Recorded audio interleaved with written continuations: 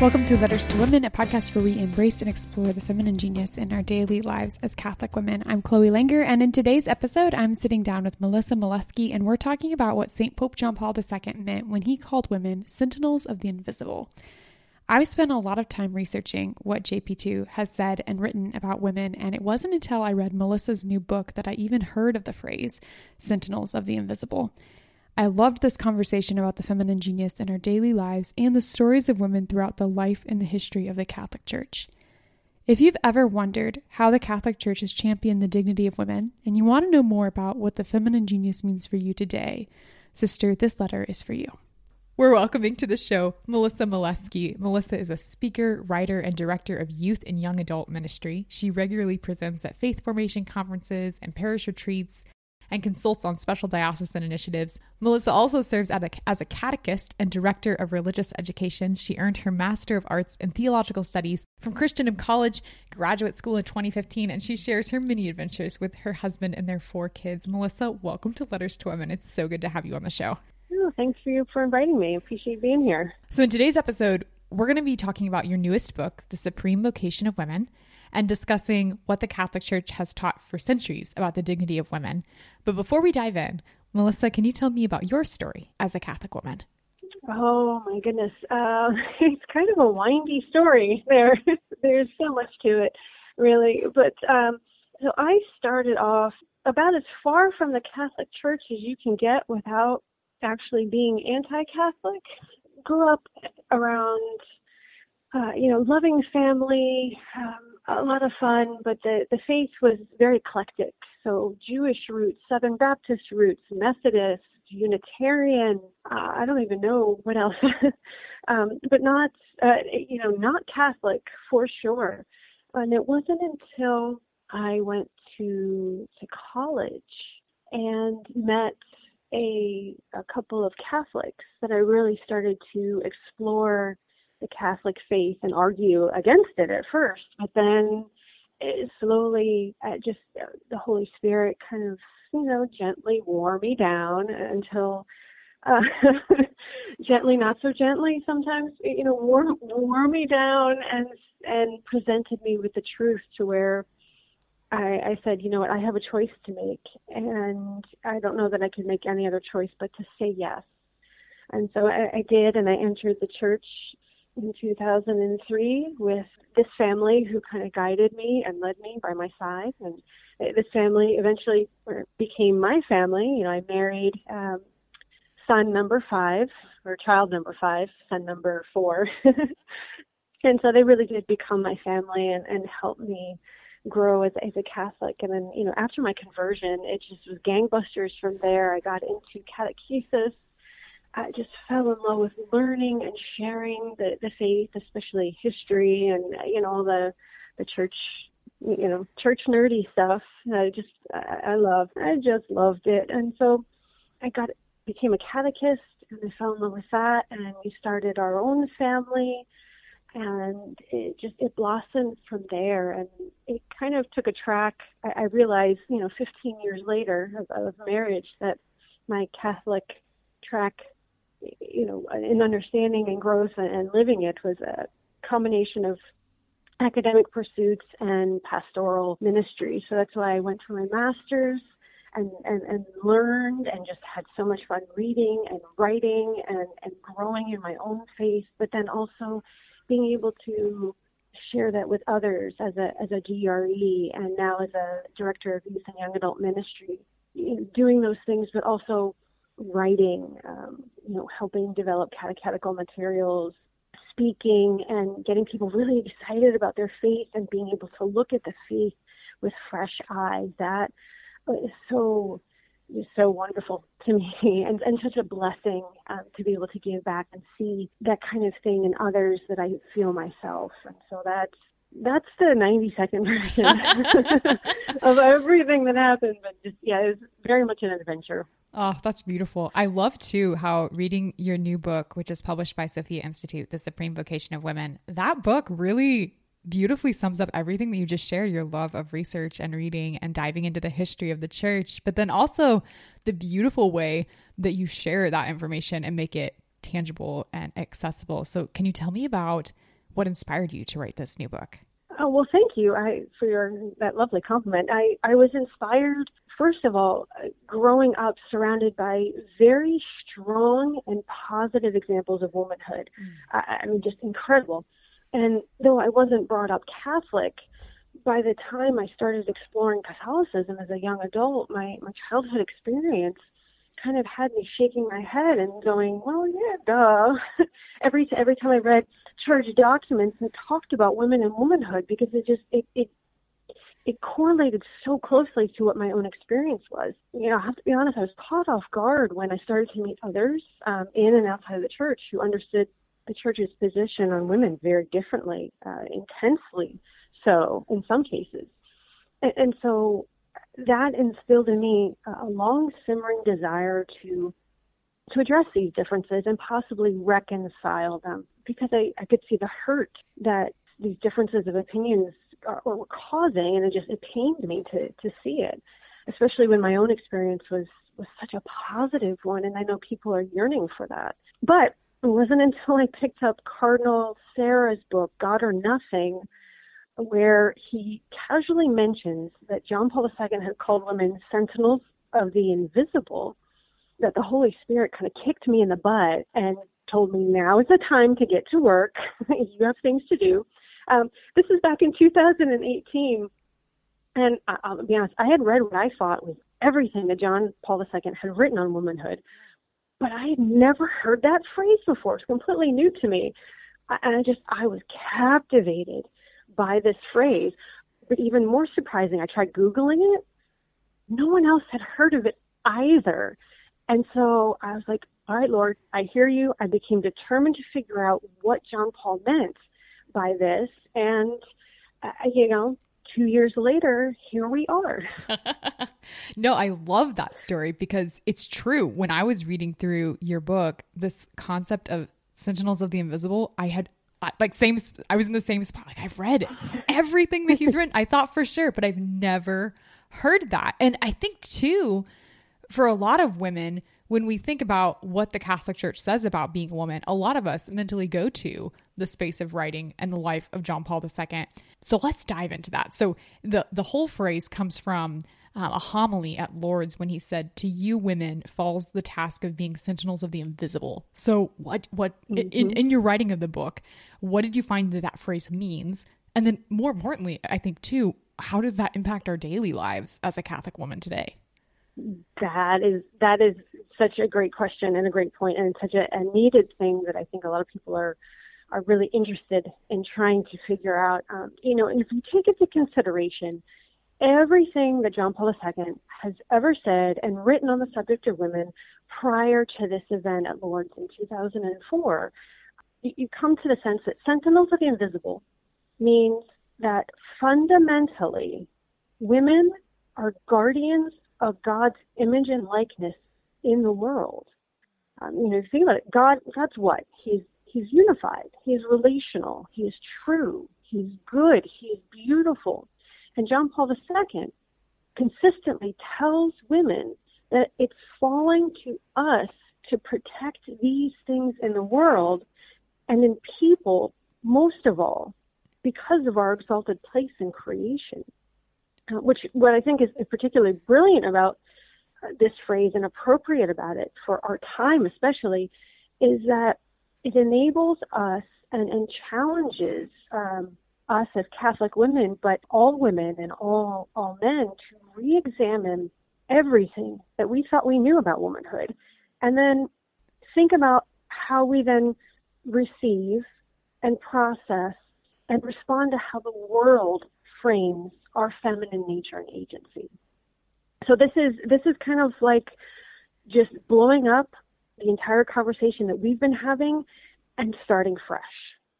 Getting back to the absolute basics of what it means to be a woman, not just to do womanhood, if that makes sense, but what it means to actually be a woman, and then let from there flow what it means for us to act on that nature. That makes a ton of sense. Like knowing who we are and whose we are matters before we can know what to do. And having that identity solid before we act is so important to our daily life. Yes, absolutely. And also, it's something I touch on a little bit in the Supreme Vocation is the idea of complementarity and what that means, really, really means. And it's not just the idea that men and women are different, like men can do math and girls can't do math, and girls can cry, but men are not allowed to cry. This is not that kind of differentiation. It is something much more special and meaningful and beautiful and intentional and good than what we the world is trying to push as being different between the sexes, if that makes sense. But it also highlights the amount of similarities that we have, that there is more that unifies us as a humanity, as a way of being. So that too, I think, is an important addition to the whole conversation, so that we are not talking over each other. We are literally uplifting each other as an entire species. I think John Paul II speaks about this beautifully, just as the dignity of the person and the dignity of who we are as human beings. And he communicates a lot about equality, the dignity of women, through this truth of the philosophical system of personalism. What does this understanding of personalism look like in John Paul II's life?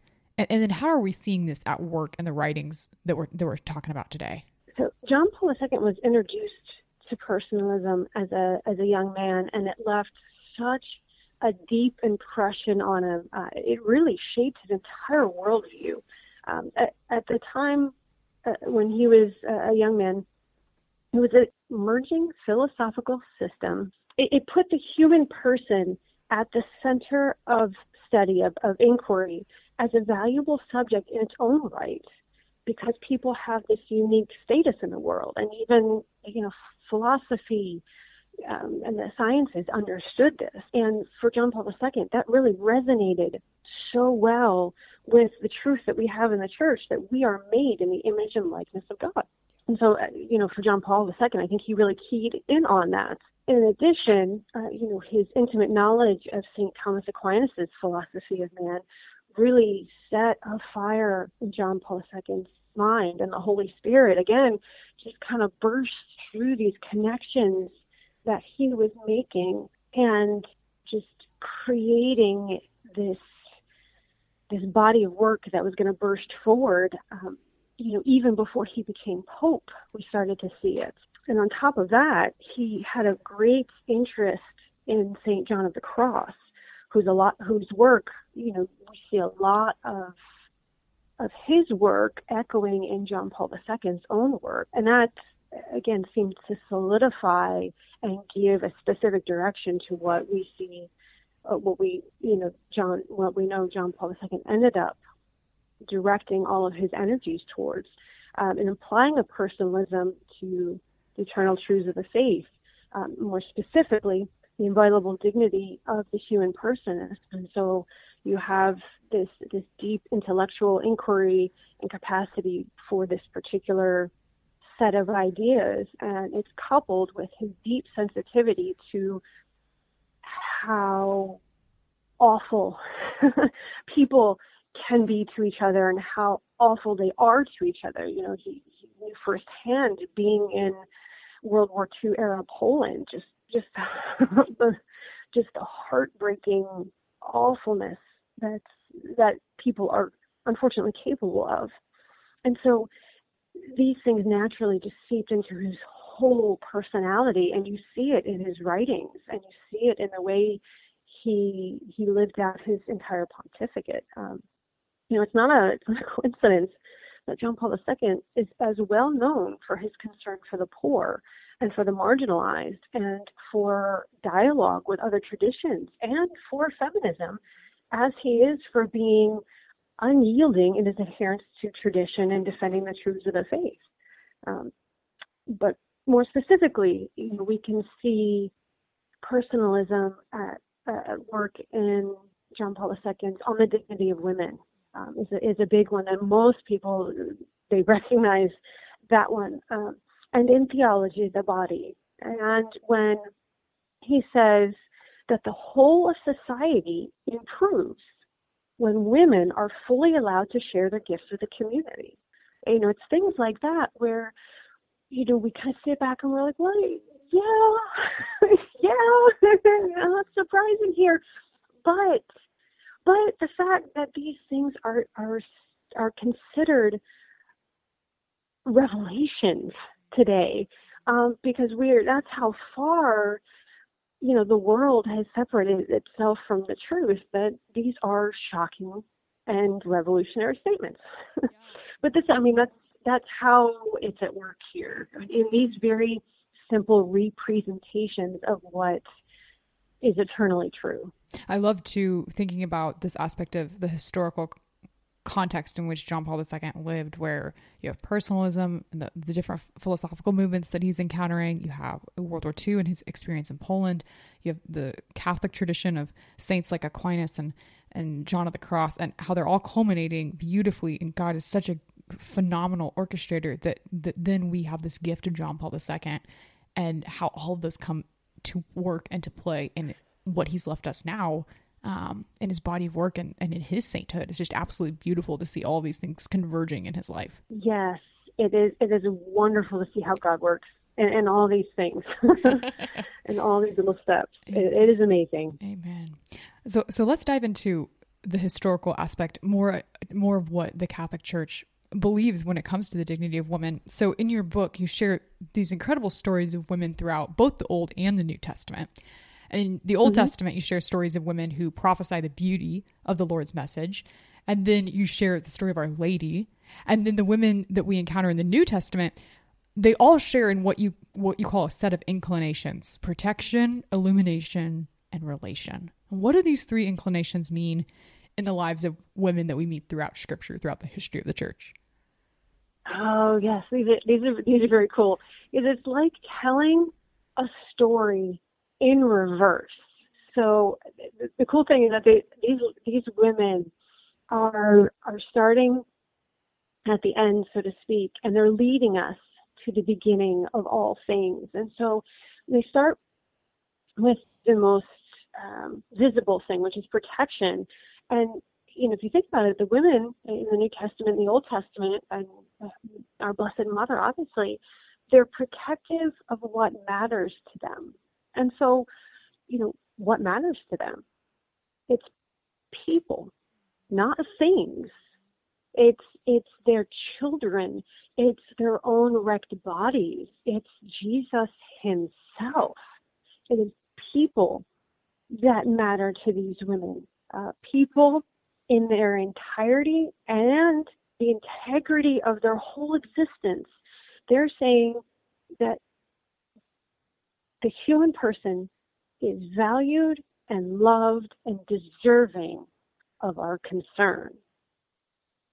Just right off by itself. And then through this inclination to protect what is so important, we come to illumination, where these women are shedding light on the reality that people have a dignity and this value that you can't get from any earthly source.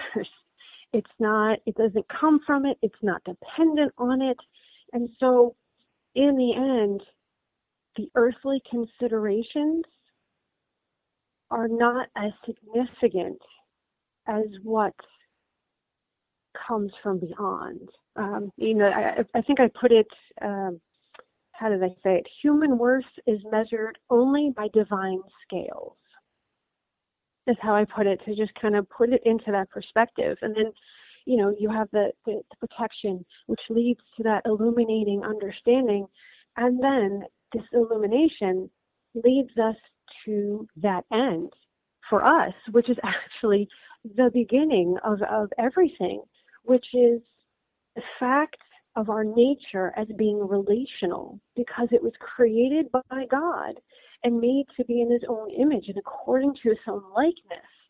And that is how we see God, and how God reaches to us is through that relation. And so what we see in these women, what they're doing, what they're practicing, is a living catechesis of what God is trying to preach through the prophetic witness of human life in the world. And so this is, they're doing more than any words that they could have said. Maybe at first glance, when we think about the lives and the witness of the women of the Old Testament, Our Lady, and the women in the New Testament, we think, we'll go back to Genesis and start at the beginning, and then we'll get to where we are now, and we'll tell the story in order. But I love how you put this, that this is a story that we start at the end and we work our way back, because the end of the story is the beginning of it, which is God, and he's been around for eternity. And it's absolutely beautiful to think that, that's just such a beautiful way to think of human history and catechesis. That's beautiful. Thank you. Thank you. It's I think it helps too when we think of it that way, because it's easy to kind of intellectually grasp all that we've been given, but then how we return it to God is, because we are given so much, it's our way of thinking about giving back what we've been given in our own way. And so if we start at the end and work our way backwards, then it's not so overwhelming, I think. Yes. Amen. It's much more possible, I think. Yes. So throughout your book that you've written, you also talk about women who have lived this reality of the feminine genius in their daily lives. They continue this witness in their actions, but also most inherently in their being and who they are throughout the history of the church. So of the women in the communion of saints, especially the women that you share about in your book, do you have maybe one or two who especially have inspired you to live your life as a Catholic woman? Well, when I was first, when I was a baby Catholic, way back then, I was taken very much by the example of Catherine of Siena, especially the fact that she was instrumental in returning the papacy to Rome from Avignon. And just the idea that a woman of such humility and simplicity and lack of theological training, for lack of a better way of putting it, she could become so influential just by her faith and her persistence. That really inspired me and resonated with me, that it gave me hope that I could do these things as well, no matter what tools that God saw fit to give me, that this is possible. So she always has a special place in my heart. But I also, St. Martha, she's my lady, because she's always so busy. And, she's full of faith, but she kind of gets lost in the details sometimes, and she's trying to take care of everybody else, and, sometimes forgets to pray and to focus and to prioritize. But, she listens when Jesus speaks to her and remains with her and says, hey, come back to what's important. And she takes it to heart, and she can still profess her belief. And, through her, the dead can be raised, And so those two ladies, I think, are very, very, very important in my life, and I'm grateful for their intercession and their example for myself. Catherine of Siena is one of my favorites, so I love hearing her. I always love hearing and talking about her story. She's incredible. Yeah, I think her example. Amazing. I love her example too, because I think when it comes to today's society, when you think about the average person and perhaps what they think, or they have a stereotype about what the Catholic Church believes about women, and most often that doesn't line up with the reality of what the church believes, is that then you have examples like Catherine of Siena, who's this humble, beautifully simple woman who, like you said, she's not theologically trained. She doesn't have this, list of accomplishments that we think about in worldly standards. But here she is, this woman of incredible influence and just holiness. And she is one of the women who we revere in the Catholic Church as a woman who lived out this feminine genius so beautifully. So it just seems like such an unexpected, just beautifully simple and good woman to hold in regard. Yes. Absolutely. And I have to feel a little bit for Saint Bridget of Sweden, who I talk about in the Supreme Vocation, because she's a contemporary of Catherine of Siena. And her story parallels Catherine of Siena's in a lot of ways, but where Catherine of Siena succeeded, she seemed to fail a lot in her life, in her missionary work. And it wasn't until after her death where the fruits of her labor came through. And so that was something that I learned in writing the story. And so I kind of give her a little shout out too, just because, even if we're not necessarily successful in what we're doing, if God is calling us to do it, it will bear fruit. Either, at some point it will bear fruit, whether we see it or not. That's not the point. Yeah. Yeah, what a good reminder. I love her story. It's just this encourager, or you may not see the seeds that you're planting come to fruition, but that doesn't mean that you need to stop planting them. Mm-hmm. Right. Amen. Right. Throughout our conversation, we've really been centering this around this theme that the feminine genius and living out life as the women that God has created us to be isn't necessarily about what we do from our 9 to 5 or throughout day to day. It's really inherently about who we are. And I love this line from your book where you write, motherhood is not merely something a woman does. It is first and foremost an internal disposition of the female personality. So what does living that disposition look like in our daily life? But I love too how you talk about this in the book, that it's not only a physical maternity, but it's also a spiritual maternity. So I'd love to hear more thoughts about that.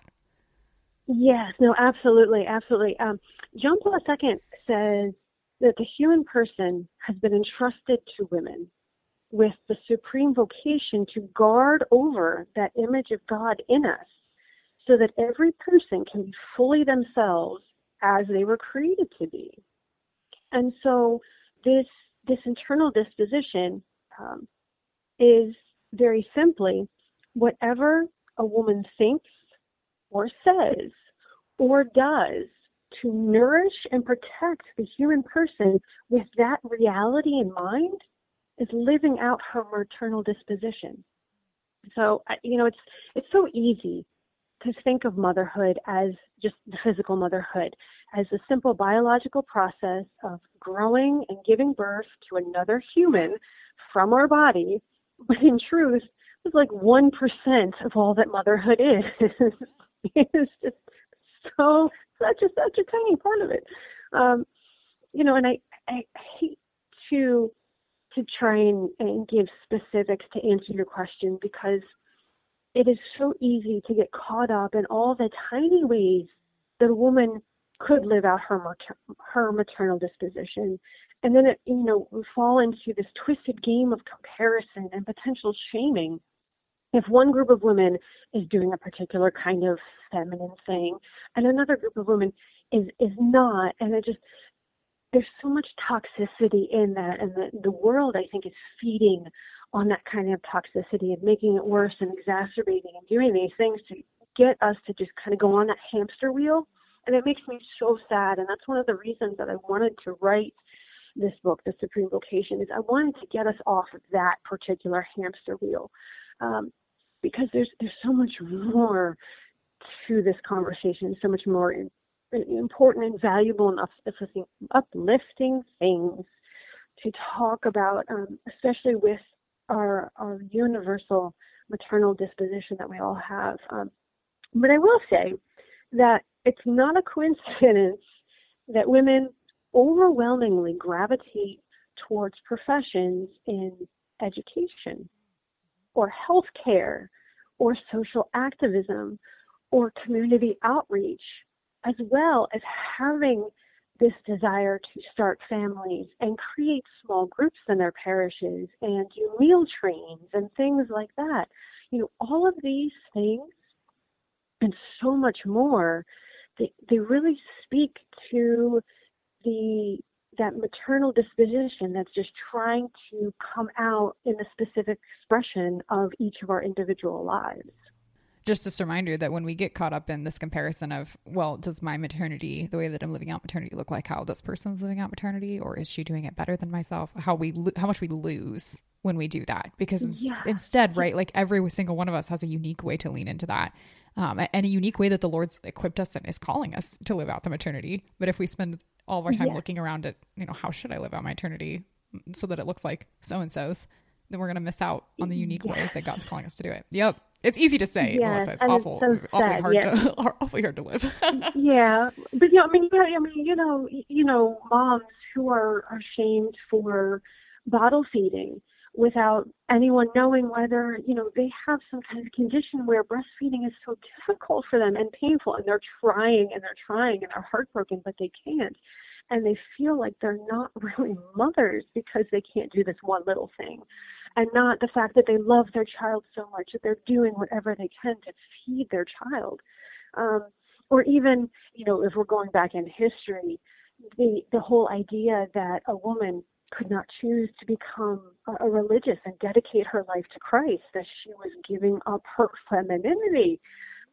or even women who are called to work, to serve the public good in some capacity. They're shamed for that without anyone knowing the circumstances or whatnot. And so this stuff, I pray so fervently that we can start conversations where this stuff comes to an end. Yes. At some point, sooner rather than later. Amen. What a beautiful world that will be. Yes. Yes. So in this conversation, we are scratching the surface of the beauty that this new book, The Supreme Vocation of Women, contains. And so if listeners want to keep diving into it with you, where can they find a copy of The Supreme Vocation of Women? Oh, that is so easy. If you go to www.sophiainstitute.com/supreme vocation, it will pop right up and be in your hot little hands as soon as you order it. But, you can also go to Amazon if you want as well. The Amazon has everything. So. It does. It's true.